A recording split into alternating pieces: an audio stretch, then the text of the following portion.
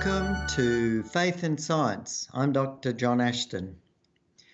When we think about faith, often we think about prayer and people praying and answers to prayer. And one of the particular things I notice particularly in the little prayer group that we're with, that we often pray for people who are sick. We pray for healing for those people who are sick. And if we, if we look up, for example, Wikipedia and we Google prayer and healing, the article there, and in my view, Wikipedia tends to be not very supportive of particularly, Christian faith and religion, particularly in terms of the supernatural aspect. But they report studies there that, essentially that the scientific studies that have been done are inconclusive. Of course, there are other surveys that have been done that say that prayer is, very effective. There was a review published in National Review back in April 2018, which suggested that prayer is positively associated with well-being and physical health. For instance, a nationwide survey of older adults found that the negative effects of financial problems on health were significantly reduced among those who regularly prayed for others. In other words, people that prayed for other people themselves suffered less negative effects and depression and so forth from the result of financial problems. And also people who practiced prayer tended to have a more positive meaning of life, and they had more positive psychological well-being. And so, there seemed to be, quite positive results there. The results from quite a large national study in the United States, researchers found that prayer is psychologically beneficial for those who perceive God as a loving, caring God. But it also tended to cause anxiety for those who viewed God as being distant and unresponsive. And I think that study actually highlights a very important point of our understanding of what God is like. Now, for me, as I read through the Bible, and particularly as we get to the New Testament, the picture of God as revealed by Jesus, who was God himself, came and lived among us, we can see that there was so much love and compassion there shown by Jesus. And even when we look at texts in the Old Testament, we see God, for example, pleading with his people that he wants them to come back. He'd love to shelter them. He'd love to bless them in so many ways. But God was dealing with the people, the Israelites, who, of course, had become, very rebellious in so many ways and had turned to following the heathen practices. And this reminds me now, too, of one of the reasons when people ask, and often when they do studies of prayer, they lump Christianity in with all the religions of the world. And people, sometimes say to me, well, how do you know that Christianity is the religion? What about all the other different faiths? And when we look back at history, really, after the flood, humanity deteriorated very quickly, and it seems that there were very few people, and Abraham was one of them, who held on to the knowledge of the Creator God, of the loving Creator God, the God that had created Adam and Eve in this beautiful garden, created the beautiful Garden of Eden, and wanted so much happiness and blessing for humanity, and was the Creator. And so this knowledge of the worship of the Creator and the preservation of God's basic commandment to love one another, which was the fundamental commandment, was to love God and to love one another. And then God spelt that out, of course, as the 10 Commandments. And when we look at the development of other civilizations and other cultures around the world, and we look at the practices that were carried out in these cultures around the world, they were far from loving. In many of the cultures, the practices, in my view, were powerfully demonic. They involved human sacrifices. They involved, practices that really, you don't want to really talk about and know about. And so that was the depravity that occurred in many of these cultures. They included cannibalism. Other cultures, for example, when the husband died, the wife, even though she might be living, was cremated with him. These sort of practices, and the way particularly women were treated in many of these cultures, and and the fighting and killing that went on, it was very much, they drifted so far away from what God had originally intended. And of course, God had originally intended even for Abraham's offspring to not have to fight. When they were to go into the promised land, for example, God had planned originally to send hornets in to drive the people out, so that the people wouldn't have to fight. Fighting and bloodshed is certainly not part of God's plan.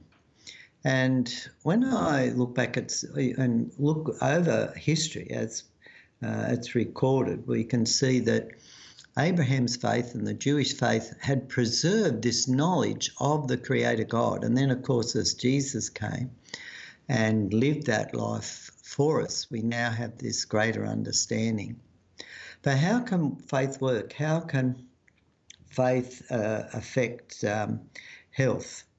Well, just recently was reading an account, and it reminded me of experiences of answers to prayer that I heard as I was becoming to Christian, answers to prayer of healing, and I'll talk about those in a moment. But this was an article that was written by a lady, and she talked about Hilka, and she said that this lady Hilka, had suffered excruciating back pain for 5 long years. And although still young, the doctor said she should be prepared to spend the rest of her life in a wheelchair. Her vertebrae had actually grown spikes, and the bone mass was becoming softer. She wore a steel corset that supported her. Lying down was painful. Getting up without aid or bending over was virtually impossible. But at that particular time, she went to the annual church camp meeting, and she was thinking of the Bible story of the woman who was healed when she touched the hem of Jesus' robe.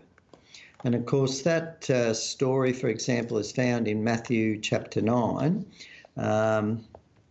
round about verses 20 to 22. And I'll just read it for you, reading from Matthew 9:20. And suddenly a woman who had a flow of blood for 12 years came from behind and touched the hem of his garment. That's Jesus' garment. For she had said to herself, if only I may touch his garment, I shall be made well. But Jesus turned around, and when he saw her, he said, be of good cheer, daughter. Your faith has made you well. And the woman was made well that hour. There are many examples, of course, in the Bible of Jesus healing people, the lepers, the blind man, the crippled man, and so forth. And so, and we know, of course, in the Old Testament too, there are records of the miracles of answers to prayer and healing. And at this time, this lady wished how she could touch Jesus. So this lady, Hilka, just wished that somehow she could touch Jesus.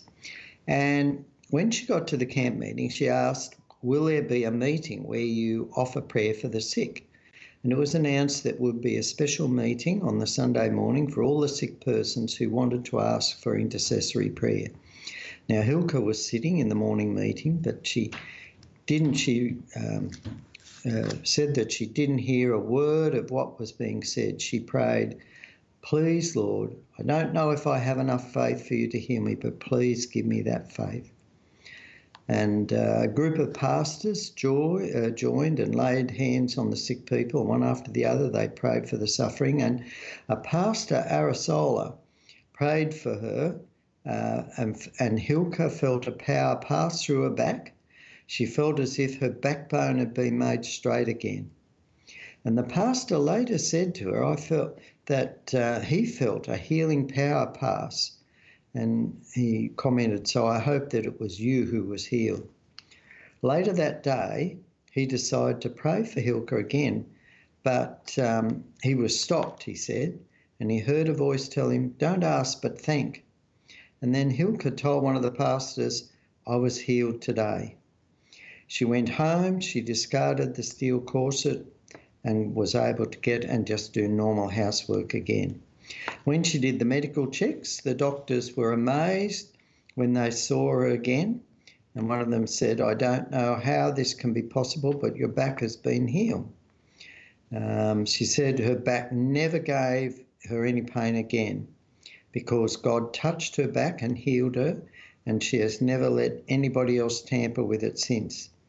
And the author writing it says, I know because I was that young woman. And that was actually written by Hilka Ruohi, a lady who lives in Finland and Sweden. That's where she's lived for most of her life. I thought that was a very interesting personal testimony. And of course, I can remember when I was a young Christian too, Pastor Crabtree told the story when he was a missionary out in the islands that a little boy had died. He'd been rushed to hospital from one of the islands and taken to the Seventh-day Adventist hospital. And the doctors and nurses tried everything they could, but the little boy had died. And so his body was being taken back to the island by burial and had been taken out of the hospital and loaded in a canoe. And at that time, Pastor Crabtree was walking along or was going to accompany them. He was a missionary in the area, and he heard the story and saw the little boy's body and he said, let's pray because Jesus raised Lazarus. And he said, we got down and prayed, and the island people all prayed, and the little boy sat up and, and was alive. And, of course, I've heard of other stories like this too, and I think when we consider these stories, the evidence is there, but it's not something that can be subject to a scientific study because, you know, we have a dear friend that we prayed for who died not so long ago, and she was not very old, but she died from the cancer that she was suffering from. And we know that there are many times that we pray for people and they're not healed. And that's why when scientists attempt to do these studies of these randomised, double-blind, triple-blind controlled trials of prayer and healing outcome, it's not as if every time we pray, God is going to answer that prayer. And that's why when they do these studies, they often get very mixed results, and the results are inconclusive. So if you Google prayer and healing research, you'll see a number of reviews that people have said. They're saying, there's so many problems with this and the results are inconclusive. Some studies show positive effects, some studies don't, this sort of thing. And the thing is that it's not as if God is there in a situation and he's sort of like, some sort of genie that's just going to grant our wish. If we look at this in the context that there's a bigger picture in terms of the great controversy, that God loves us all. He would love everyone to be saved. But Jesus talked about the ruler of this world coming, Satan, as in control to a degree. God is in control over all, but Satan is here doing a lot of damage in this world and wanting to create as much damage as he can. And we don't, I guess, know what is happening behind the scenes in every case.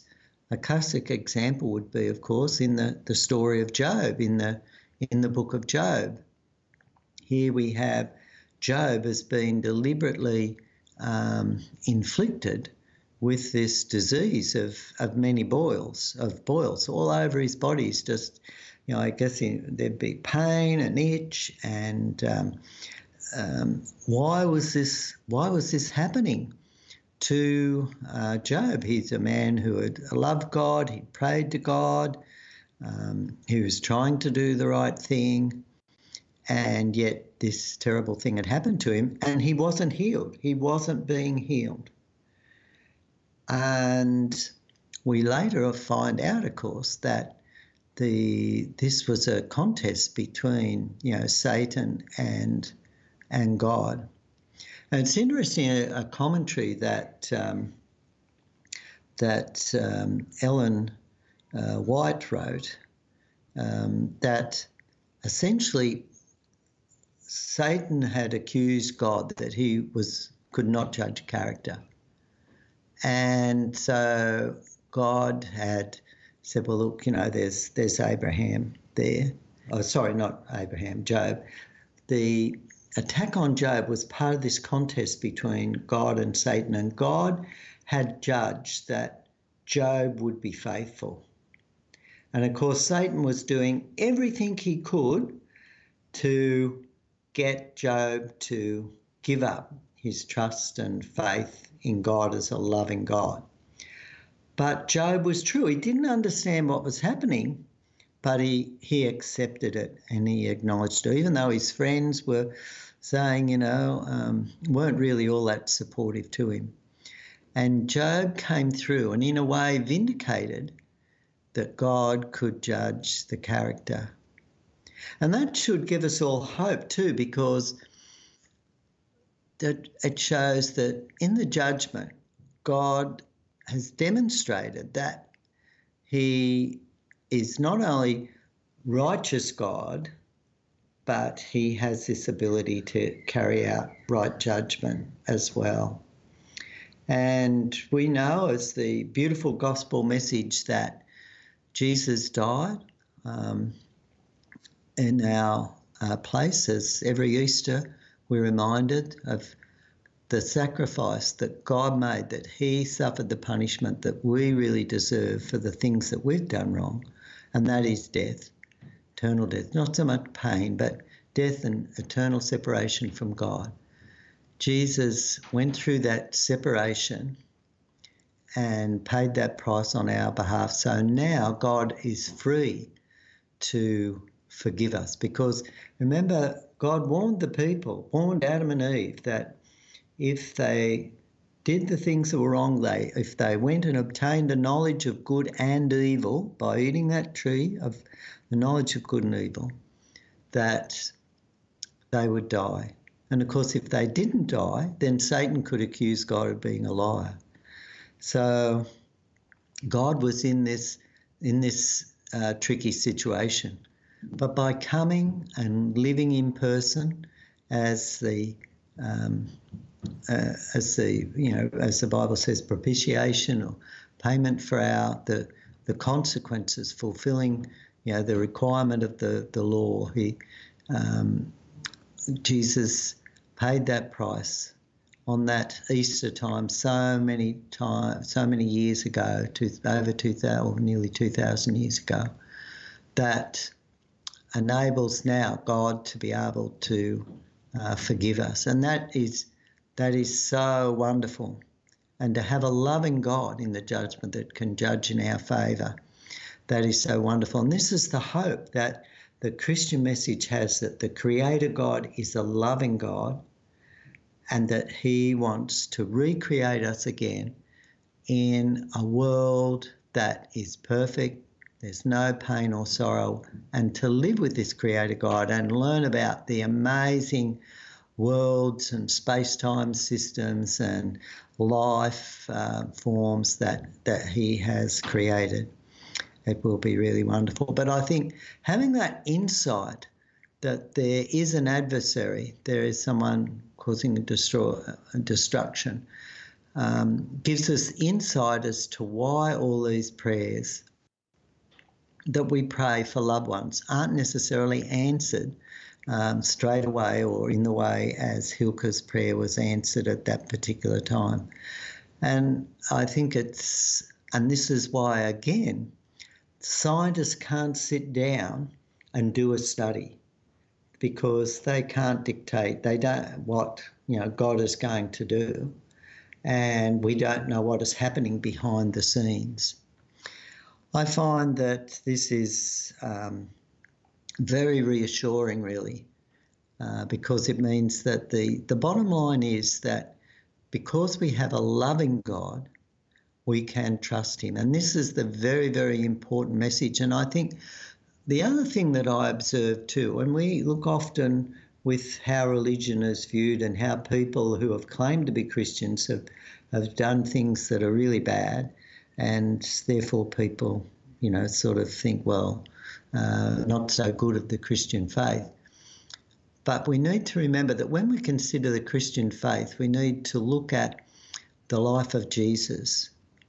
And the life of Jesus was one of making people feel special, telling people that they were wanted, that they were special to God, and letting them know by at that time performing those miracles. But we need to remember every sick person in Israel or Samaria or nearby wasn't healed at that time. There were the people that came to Jesus, and Jesus healed the people that came and taught. And that was to build people's faith at that particular time, and so the message could be carried on. But as I mentioned earlier too, and a lot of people say, well, we want evidence-based. Science provides evidence. Well, the Bible provides evidence too, in that the Bible is the personal testimony of people that knew God and experienced God. And just as Hilke experienced God in her life, and the spikes on the spine were disappeared, the material of her backbone strengthened so that she didn't have to wear the brace, and that it happened very quickly at that time during that camp. We have these evidences that miracles do occur, and God can do that, just as He created the earth, and one day He's going to recreate us. And that will be the most amazing miracle of healing ever when that happens. But there is also very strong evidence that the Christian faith, and indeed many religious faiths, increase self-control. And across a series of studies, researchers have found that the more people prayed, for example, the less likely they were to drink heavily. Now, this wasn't just because highly religious people are less inclined to do so to begin with, The researchers found that people assigned to pray daily for 4 weeks drank about half as much alcohol as participants in the control condition that were not directed to pray. Similarly, in another study that measured behaviour over time, the researchers observed that a person's prayer at an earlier date predicted a reduction in alcohol consumption at a later date. Married couples who are happy to sacrifice for each other experience less marital distress, and they found that where the couples pray for one another, it strengthened the relationship. In another study, the more people prayed for a romantic partner or close friend, the happier they were with the sacrifices they made for her or him. And I think this is really consistent with the Bible message and what Jesus taught, that the thing that God wants us to do is to recognise that he is a God of love, a God who loves us, and love him back by reading his Bible, praying and wanting to understand and reach out to God and understand about God by reading his word and reading the stories of people who've been touched by a loving God. And the other thing is to pass this on then and to love our neighbour, to do good things, to be a blessing to those around us. You've been listening to Faith and Science, and remember, if you want to look up some of these past episodes, just Google 3ABN Australia, or one word, .org.au, and click on the radio button. There is also the exciting news that this series, Faith and Science, is now available as a podcast on many of the podcast sites on the internet, including the Apple Podcast site and Spotify and many others. And other of my programs too, such as Science Conversations and the Evolution Impossible TV series. The sound from that series is now available as podcasts. These series provide in particular a lot of evidence for why evolution is absolutely impossible.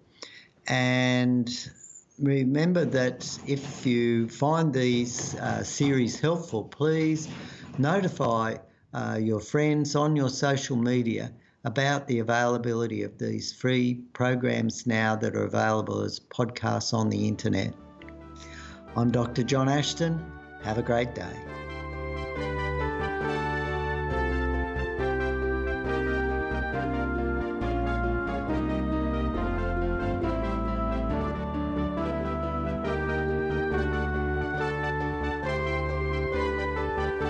You've been listening to a production of 3ABN Australia Radio.